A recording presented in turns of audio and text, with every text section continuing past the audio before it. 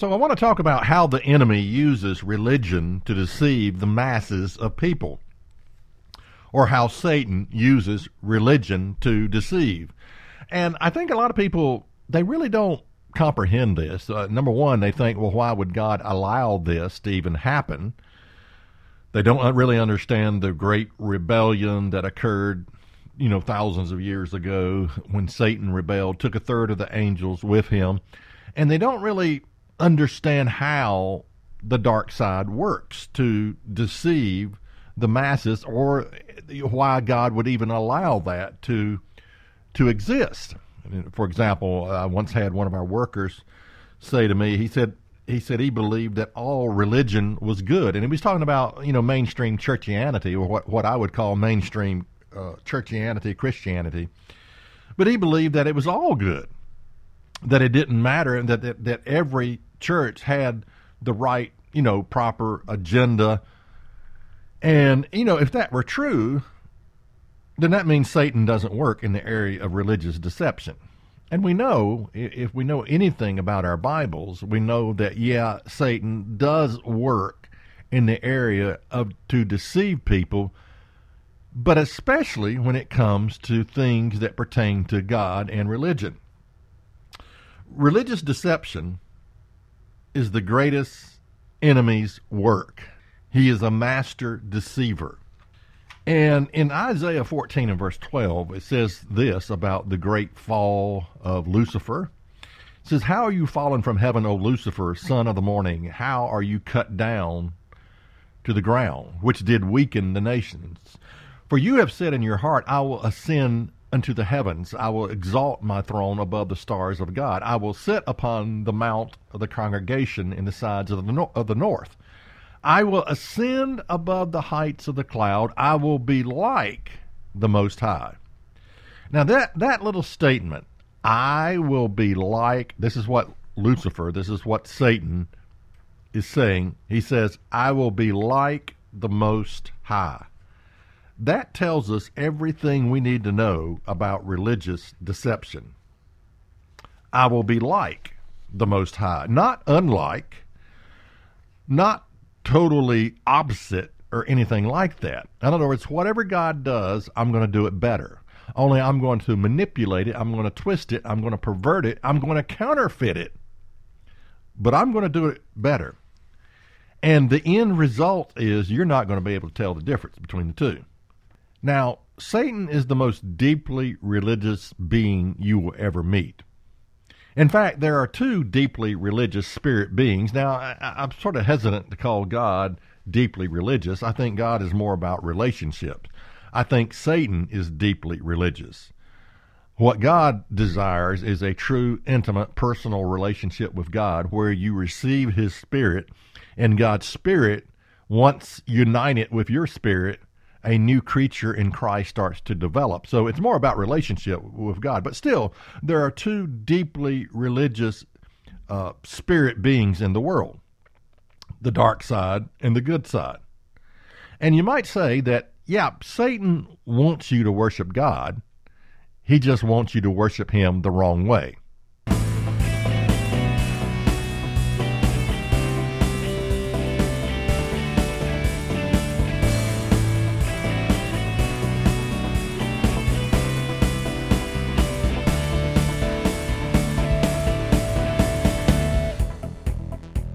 Is That Really in the Bible? Presents the teaching ministry of David Freeman.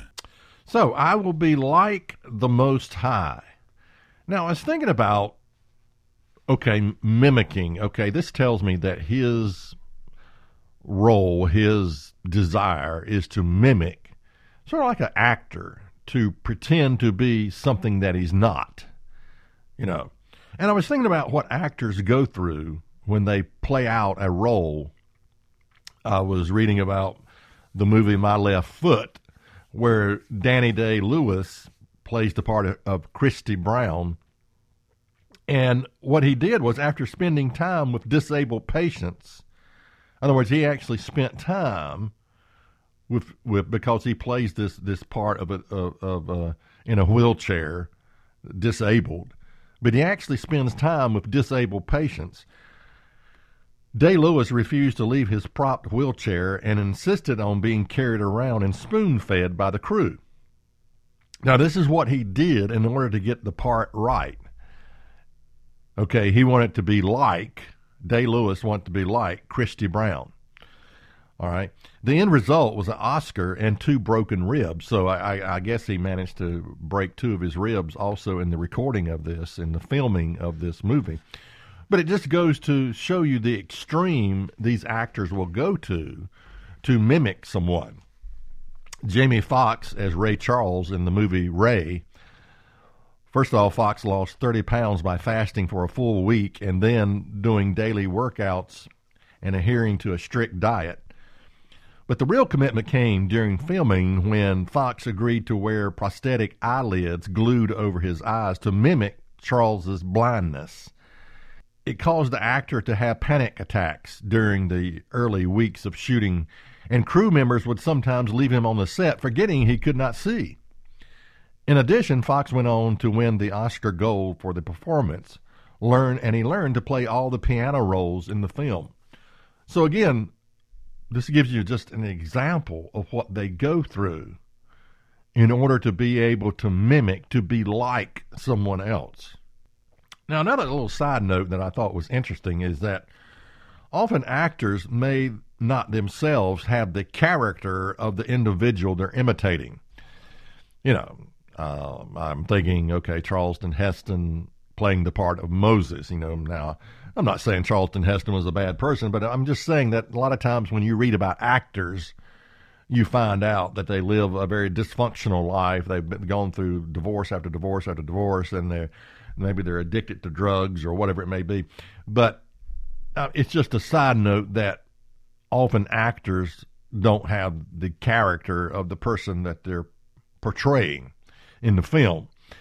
So, and this is true when it comes to this play actor called Lucifer, Satan, Beelzebub, whatever you want to call him, the dark side. You know, he's lacking the character, but he's playing the part of God. And the bottom line is you're not going to be able to tell the difference. Or maybe I should say, how do you tell the difference? Now, the illusion of how Satan has been presented over the years. First of all, he's been presented as scary, you know, but he's not. He's beautiful. He's actually beautiful. 2 Corinthians 11 and verse 14 says, "And no marvel, for Satan himself is transformed into an angel of light." Okay, that's beauty. If Satan ever appears by your bedside, he's going to appear as a translucent, glowing spirit being. He's going to appear as an angel. And you're not going to be scared, I can guarantee you that. You're going to think, well, I've seen a vision from the Lord. I mean, an angel came to visit me. You know, how he's been presented over the years, Lucifer, red body stocking, you know, pitchfork. Then you go and you think about demonic movies or demonic activities, demons, how they've been portrayed, horror movies, demonic activity, The Exorcist. You know, all of that is just a diversion to keep you from understanding how he really works. It's just a diversion. I mean, it has nothing to do with the real thing. You know, if you want to look at the real thing, you're going to have to look at religion. You're going to have to look at church. You're going to look at what his specialty is. His specialty is being like God, presenting himself like God. I mean, where does Satan, when Satan goes to work, he gets a briefcase and he goes to church. I mean, let's face reality here. That's his home place. That's where he works out of, you might say. In my lifetime, I've probably only met one person that I thought was demon possessed. And actually, this person was it's interesting, he was a deeply religious person when I think about it. I mean, he was disabled. He didn't work. He was basically non-productive, but he sit around reading the Bible all the time. And I'm about 95% sure he was demon possessed or possessed by an evil spirit. But even when we look at demon possession in the Bible, we overlook some important things. I think about the story, the 7 sons, and one of them, Siva, they tried to do this exorcist to cast out this demon. And the demon speaks back to them. This is Acts 19 and verse 15. The book of Acts 19 and verse 15. And it says, and the evil spirit answered and said, well, Jesus I know, and Paul I know, but who are you? Could it be that demons, if you have the Spirit of God, that demons know your name? Well, I think so. But what I'm pointing out is where do we find, what do demons talk about? What are the names they mention? Where are they at? Well, they're at the front line action of the church is where you find them. And I think people overlook this. I mean, here demons are clicking off names. Yeah, Paul I know, Jesus I know. But who are you? And they're involved in religious and what's going on in the church is where you find them. And that's a point I want to make. I want to make that point very clearly as to where you would find this demonic activity. You think about people trying to call up evil spirits and things like that, and contact with the dead and all that, all the nonsense that people do. You have to realize that no, Satan is a being, a play actor that says, I'm going to be like God. And he has demons with the same agenda, with the same purpose, to mimic the things of God. Then you have the story in Acts 16 and verse 16, and it says, and it came to pass, as we went to prayer, a certain damsel possessed with a spirit of divination met us, which brought her masters much gain by soothsaying. The same followed Paul and us, and cried, saying, these men are the servants of the Most High God, which show unto us the way of salvation. And this she did many days, but Paul, being grieved, turned and said to the Spirit, I command thee in the name of Jesus Christ to come out of her. And he came out the same hour. Now again, where do you find these demonic spirits? You find them, again, in the frontline action of the church. You find them following the leadership of the church. You find them almost participating. And here, what's fascinating about this is that what they say, what they speak, they say, these men are the servants of the Most High God, which show unto us the way of salvation. Why would demons tell you the truth? I mean, think about this. This is a true statement here, but why would a demon-possessed demonic spirits tell you the truth about the Bible, about the Word of God, about who people are? These men are the servants of the Most High God, which show unto us the way of salvation. That's exactly what they were doing. But why would demons tell you the truth? Well, it's called the hook. Don't ever kid yourself into thinking that Satan goes around telling a bunch of lies or all lies. No, he always mixes truth with the lie. And it's what is called the hook, that if I can get you to believe the truth once, twice, 3, 4, 5 times, I tell you the truth, but then I set you up for the big lie, the hook that comes along. It was a minister, Ron Dart, who told a story about a man at a bus stop, and he said an angel appeared to him while he's waiting for the bus. An angel appeared and said, you need to be tithing. And he said, don't you think that was of God? Because after all, I'm waiting at a bus stop, and all of a sudden an angel appears to me and tells me that I should be tithing. And Ron said, no, I don't think it was of God. He said, why would God send you an angel to tell you to do something that's been in the Bible for thousands of years? I mean, tithing is a biblical principle. Why would they tell you? Now, the question is, why would an evil spirit, a demon, come and tell you, appearing as an angel of light, tell you to do something that's in the Bible? Well, again, it is to set you up for the big lie that's coming. And often in Christianity, mainstream Christianity, the big lie is, well, the law's been abolished, it's been fulfilled, it's been nailed to the cross, it's been done away with. That's the big lie. But truth is used in many applications to get you to that point where they set you up for the big lie, you see.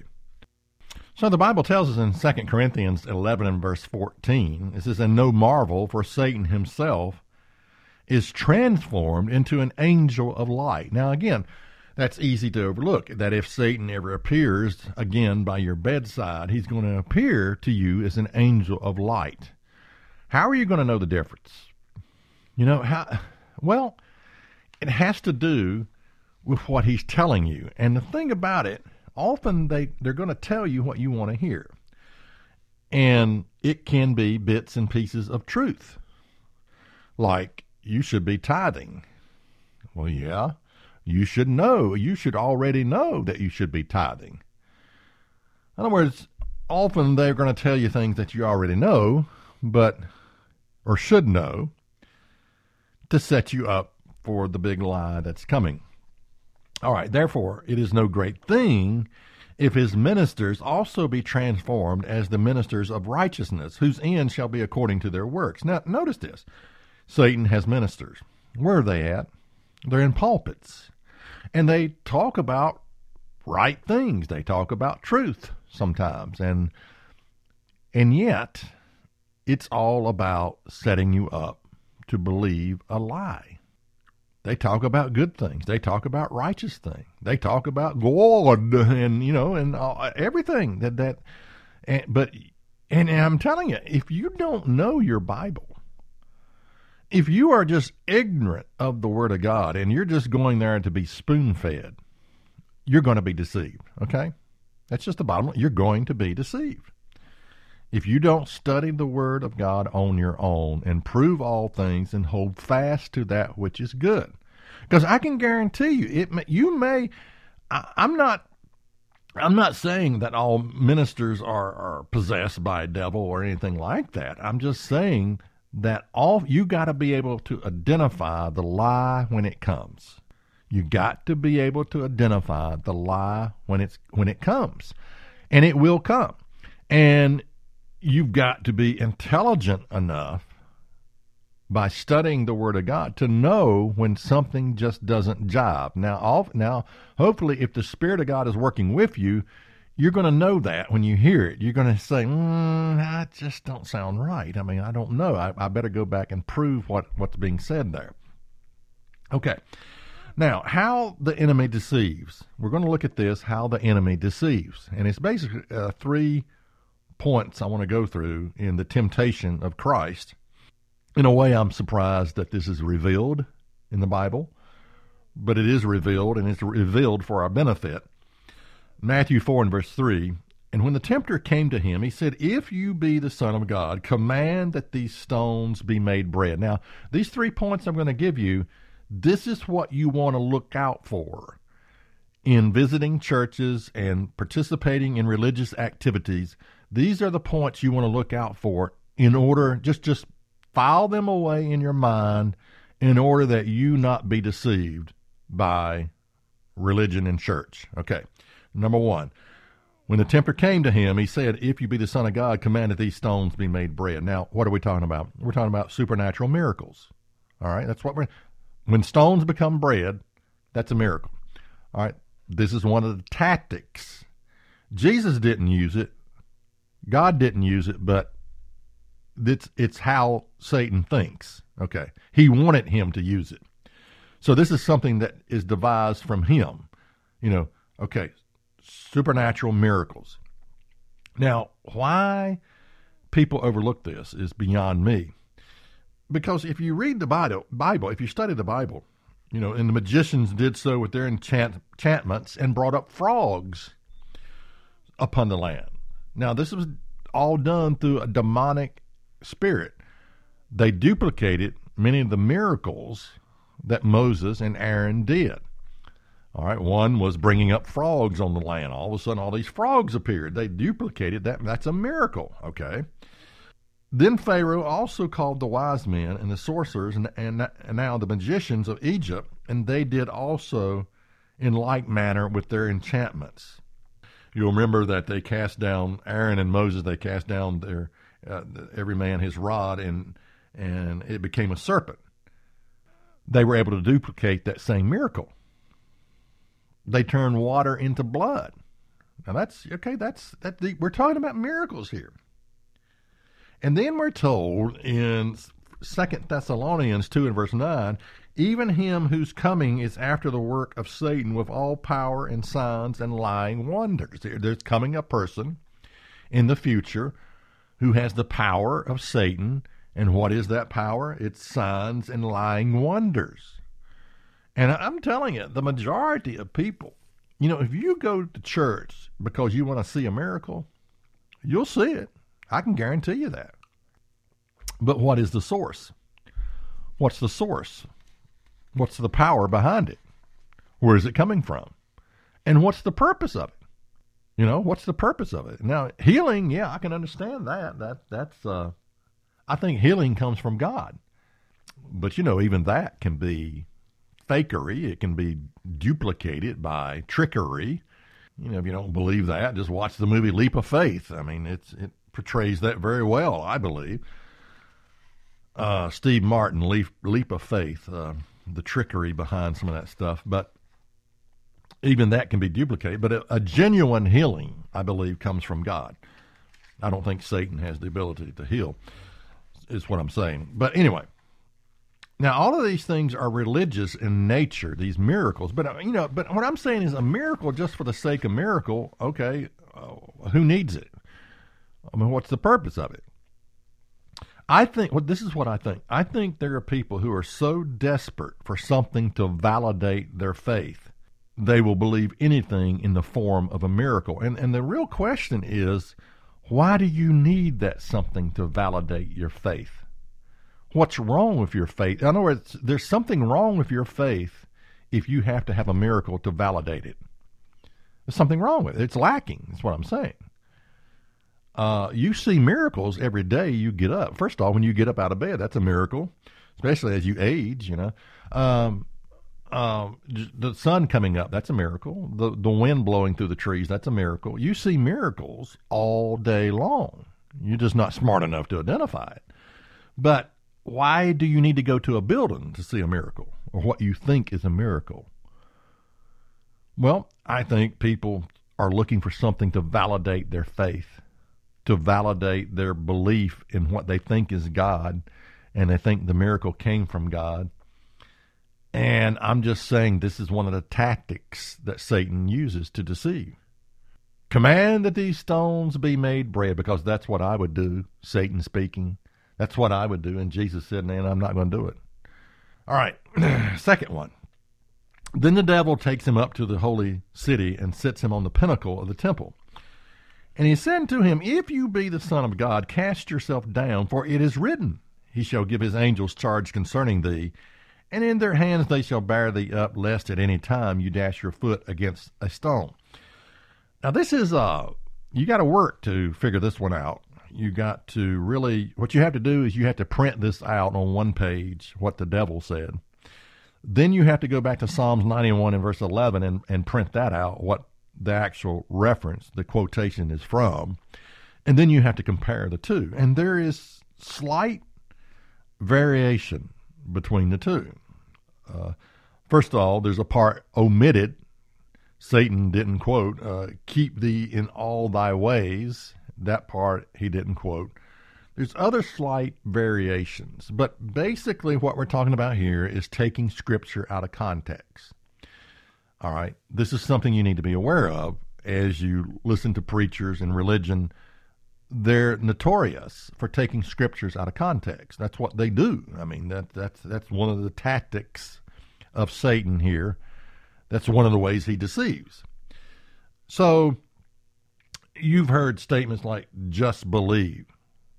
I'm sure you can probably find that in the Bible. Just believe. Okay. Grace plus nothing. The law's been abolished. The law's been fulfilled. We're not under the law. Faith plus nothing. All of these are bits and pieces of Scripture taken out of context. Not of works, lest any man should boast. Period. They never quote the rest of that. That we are his workmanship, created in Christ Jesus unto good works. They never go there. That's Scripture out of context. Not of works, lest any man should boast. All right, when you identify this, you got to identify the source that it's coming from. Satan was notorious for taking Scripture out of context. And it's all kinds of one-liners and things that people say to try to, when I tell people about the Sabbath or I keep the Sabbath, a little one-liner is, well, Jesus is my Sabbath.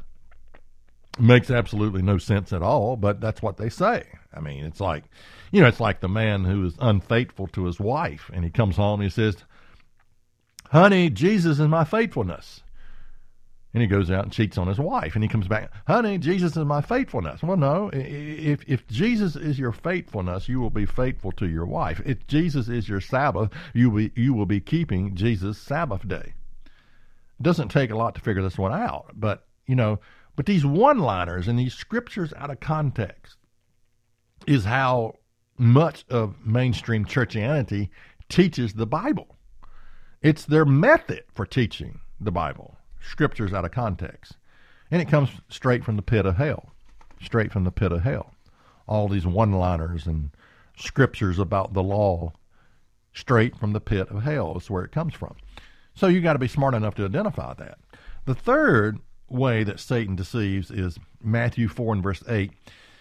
Again, the devil takes him up into an exceeding high mountain and shows him all the kingdoms of the world and the glory of them, and says unto him, all these things I will give thee if you will fall down and worship me. Now, what we get out of this one is simply a summation of the power of the deception. And that is because Satan is deeply religious, he wants to be worshiped. He desperately wants to be worshiped. Again, Satan is the most deeply religious being you will ever meet. And again, there are two spirit beings in the world, the dark side and the good side. And you might say that Satan wants you to worship God, but he just wants you to worship him the wrong way. And what you're really doing is worshiping a being from the dark side. You're not worshiping God the way he wants to be worshiped, the way he says to be worshiped, the way the Bible says to worship him. You're not doing that. You're actually worshiping a counterfeit, replica, an actor, a play actor, imitating God. So we have three things you need to identify with all religion, and that is, number one, supernatural miracles. People are looking for a reason to validate their faith. How Satan deceives, supernatural miracles. Taking scriptures out of context, the second one. And just the fact that Satan desperately wants you to worship him. Can you understand why Satan would never want someone to receive the Spirit of God, truly receive the Spirit of God? Can you understand why that subject is so misunderstood, where we take the power of God and we turn it into the teaching of the Trinity, where it is incomprehensible, no one can understand it, or there's no method. There's a way to receive the Spirit of God, and that method is so clearly laid out in the Bible. Repentance, baptism, surrender to God, repenting of your sin. Sin is the breaking of God's law. And you see, once you receive the Spirit of God, there is a disconnect from the power of Satan, deception. It's not a total disconnect, but there is a disconnect once you receive the Spirit of God. So I know in my programs, Is That Really in the Bible? I've been pushing that subject. You need the Spirit of God. And I've gotten pretty good response from that. People ordering the material. Should you be baptized? How to receive the Spirit of God? And what you should have known before baptism, which is 2 audio CDs where I go through many different points about this is what you should have known before you were baptized. And I can guarantee you most people probably didn't know hardly any of the stuff I covered. But you should have known this before you went down in the waters of baptism. Okay. But anyway, the response is pretty good from that program, or the multiple programs I've been running on that subject because I just feel like it's that important of a subject. Because in a way, once you receive the Spirit of God, there is a loss that the dark side has. It's just a critical subject and a critical thing to have, the indwelling presence of the Holy Spirit. Okay, now, how not to be deceived? I mean, a lot of this sort of gets complicated because you think, okay, man, if this is true, I mean, how can I possibly discern between Satan's religion and God's church, God's true church? How can I know the difference? Well, I want to give you some ways right now you can know the difference. Number one, Isaiah 8 and verse 20. To the law and testimony, if they speak not according to this word, it is because there is no light in them.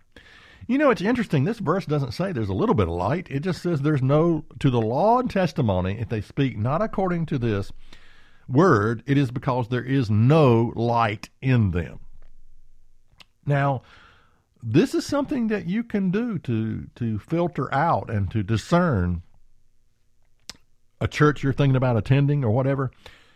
And this includes a large portion of mainstream churchianity. It really does. To the law. Now, I know that a lot of churches will tell you, well, no, we believe in the law of God. We believe in keeping the 10 Commandments. But if you push that subject and say, well, what about the 4th commandment? How come you're not keeping the 4th commandment?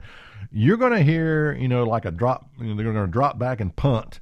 And they're going to come back with the, well, that's not part, it's been fulfilled. And you're going to begin to hear a no-law theology taught when you push the issue of the 4th commandment.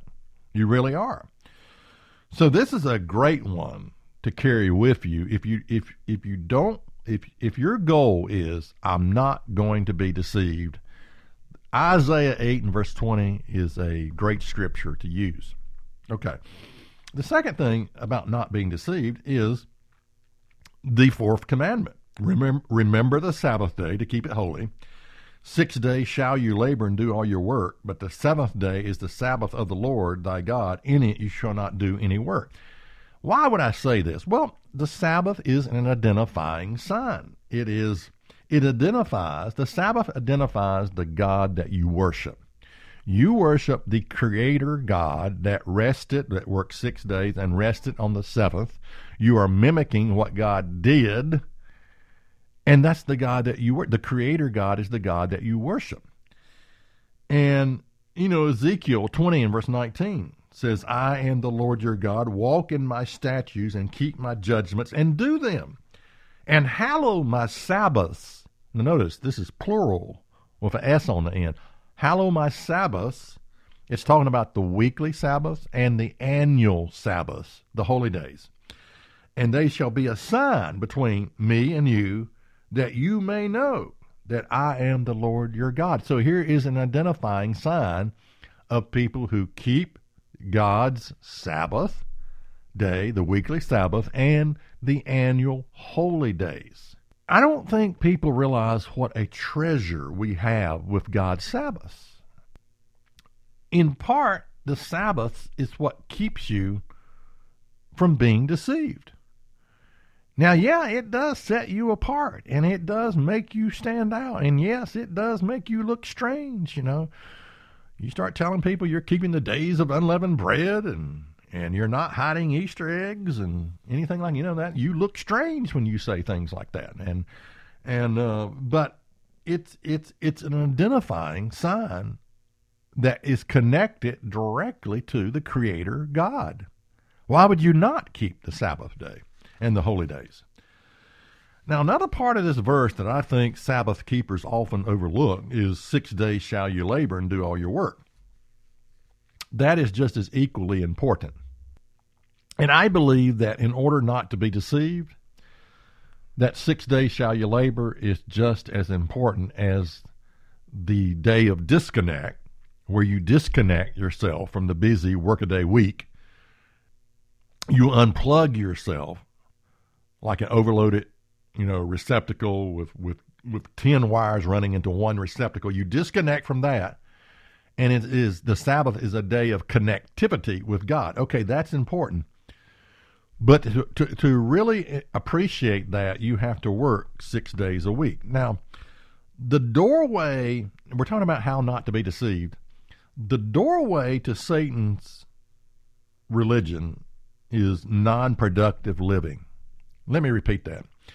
The doorway, at least I believe, to Satan's religion is a non-productive living.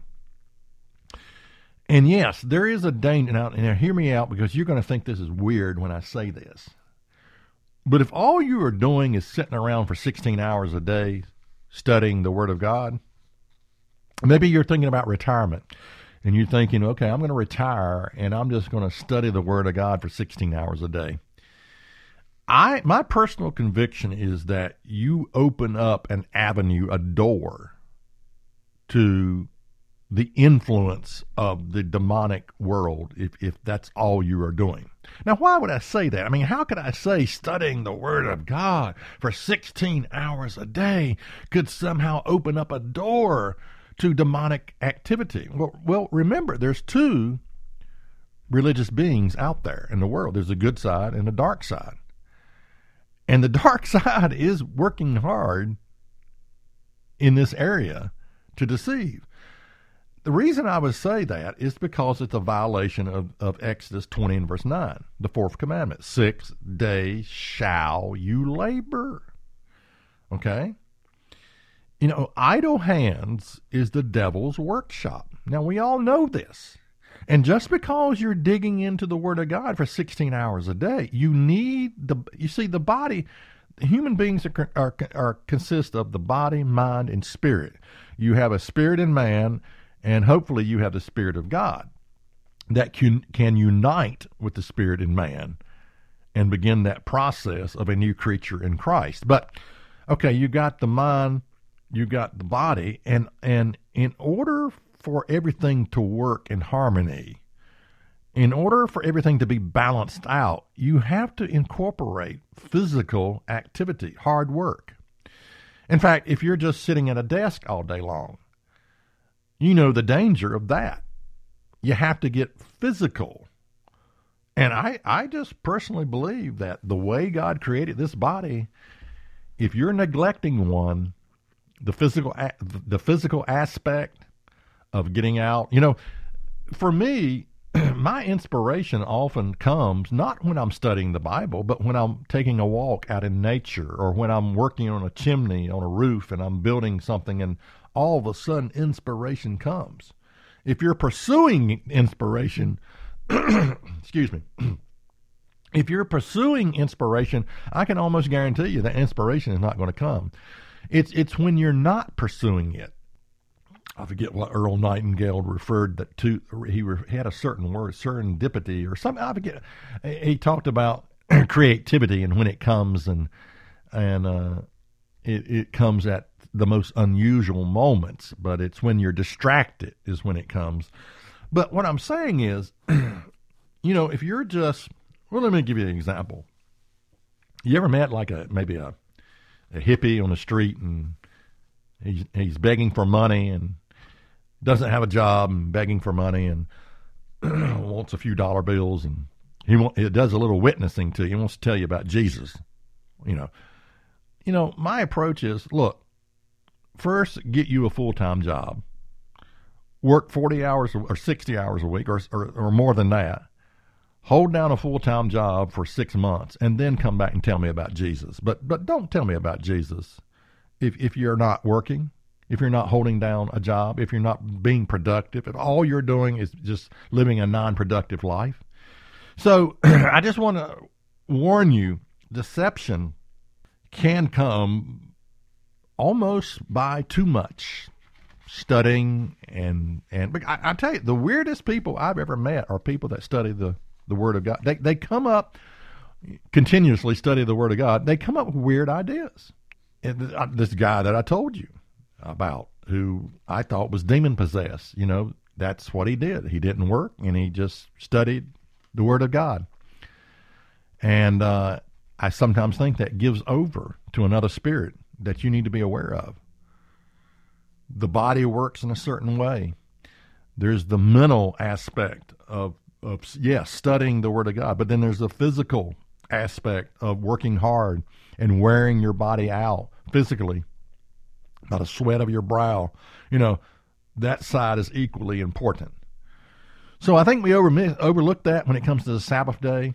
6 days shall you labor. That's not a suggestion. That's a command. And we need to apply that. And I think it's critical if you're to keep your sanity, if you are to avoid deception. Okay, let's come to the conclusion here. I want to ask the question, can we learn from other ministries outside the Church of God? Now, I can only tell you my personal experience in this area. For me, yes, I've been able to learn from other ministries outside the Church of God. One of the things I came into was that when I first came into the Church of God 23 years ago, I forget how long ago, that the church didn't have all the answers that I needed. I mean, there were certain subjects that I couldn't find a lot of information about, marriage and how to have a happy marriage, addictions, dealing with addictions. And so there were other ministries out in the world that I allowed to minister to me that helped me in many areas. But as far as for me, learning from other ministries outside the Church of God, I do it with a bit of skepticism. By nature, I'm somewhat skeptical. I don't trust people as far as I can spit. Now, just kidding, but, my mother, we're in business. I'm part owner of a business. My mother said, treat everybody like a gentleman, but tie them up like a crook. That's how you do business. And, of course, if you've ever purchased a new car, they will treat you like a gentleman, but they will tie you up like a crook. I can guarantee you that. But that's just business. That's the business world. That's how you do business with people. So when I allow other people to minister to me outside the Church of God, I do it with a great bit of skepticism, because I know that what I'm listening to is not a true representation of the church that Jesus built. Okay, so I'm saying, yes, I have allowed churches outside the Church of God to minister to me, but I know right up front that they are not a true representation of the church that Jesus built. Now, how do I know that? Well, one, they're not keeping the fourth commandment. They're sinning by not keeping the fourth commandment. And they're sinning by not keeping the annual holy day. So I know that up front. And they're probably sinning by their perverted view, Satan's view of the law of God, a no-law theology. So I know they have the no-law theology. I know they've got this. I know they're not doing that. I identify that right up front with skepticism and understanding that this ministry is not a true ministry of the church that Jesus built. And I think if you can do that, you can handle it. Now, again, why would you listen to any church outside the Church of God?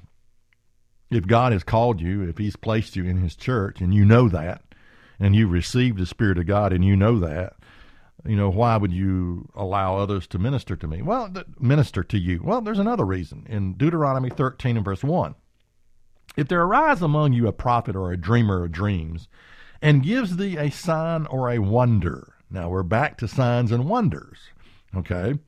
And we're talking about a prophet, preacher, a dreamer of dreams, whatever. And the sign or the wonder comes to pass. Now, get this. It's not as though these signs, wonders don't come to pass. Here it's saying, the Word of God is saying this sign, this wonder comes to pass. They can deliver on the goods. They do a miracle, okay? Wherefore he spake unto thee, saying, let us go after other gods which you have not known, and let us serve them. And the sign or the wonder come to pass, whereof he spake unto thee, saying, let us go after other gods which you have not known, and let us serve them. Now, the sign or the wonder comes to pass, but you've got to be smart enough to identify the false message. The false message is, let's go after other gods. The false message is, you don't have to keep a Sabbath day. It's been nailed to the cross. You don't have to keep the holy days. That's Mosaic. That's Jewish. That's been done away with. We keep Christmas, Easter, Halloween, and April Fool's Day in the real church, You got to be smart enough to know the message they are telling you. They're telling you, okay, the law, they have a no-law theology. It's been done away with. It's been fulfilled. It's been nailed to the cross. Okay? You got to be smart enough to identify the satanic message embedded in some truth. Okay? Some truth. So it goes on in Deuteronomy 13 and verse 3. You shall not hearken unto the words of that prophet or that dreamer of dreams, for the Lord your God proves you to know whether you love the Lord your God with all of your heart and with all of your soul. So it's a proving ground. There is a proving ground where God will test us with half-truths. He may test you with a miracle and see if you fall for it. There are a lot of people who, when they see the miracle, they buy and pay for the ministry. In other words, that's the truth. And they believe everything that false prophet is telling them because they see a miracle. So we should not be surprised, and I don't think it's a big deal, that, God is in the process of proving us to see if we will go after other gods. And so, for me personally, because of my skepticism, because I know where I stand, I have allowed other ministries outside the Church of God to minister to me. And I think, if you're big enough, you can do that. But that's a personal subject, and it's a personal opinion. You got to know where you stand before you start to do it. Because I have seen people in God's church abandon the truth God had given them because they began to trust another ministry outside the Church of God. They liked what they were hearing. They began to trust it. Maybe they saw a miracle. Maybe they saw a healing. And they began to trust that miracle, and they abandoned the faith that God had called them to. I've seen it happen, and it can happen again. So, in other words, they didn't have that skepticism that they should have kept. They did not really identify for themselves that this is not a true representation of the church that Jesus built. And it's so critical for you to identify that once you're in that church. Once God calls you into his church, that to know where you stand. So I hope this has helped you in understanding deception, how Satan works. I know for me, that little statement, I will be like the Most High, that was one of the most powerful revelations that I've had in a long time when that scripture finally hit me and I understood what was being said there, that he is a great actor, play actor, and he mimics everything that God does. So I hope that helps you. If you have any questions, you can write me, email me, and at the address that's coming up at the end of this program. I'm David Freeman, and I'll see you next time. If you would like more information or if you have any questions, write to Is That Really in the Bible? 27 Brookledge Lane, Rocky Mount, Virginia 24151. Or visit us on the web at isthatreallyinthebible.net. For more information, check us out online at isthatreallyinthebible.net. Listen to the podcast, watch the weekly program, worship with us on our weekly Sabbath service, and be sure to visit our free bookstore. Again, the website is isthatreallyinthebible.net.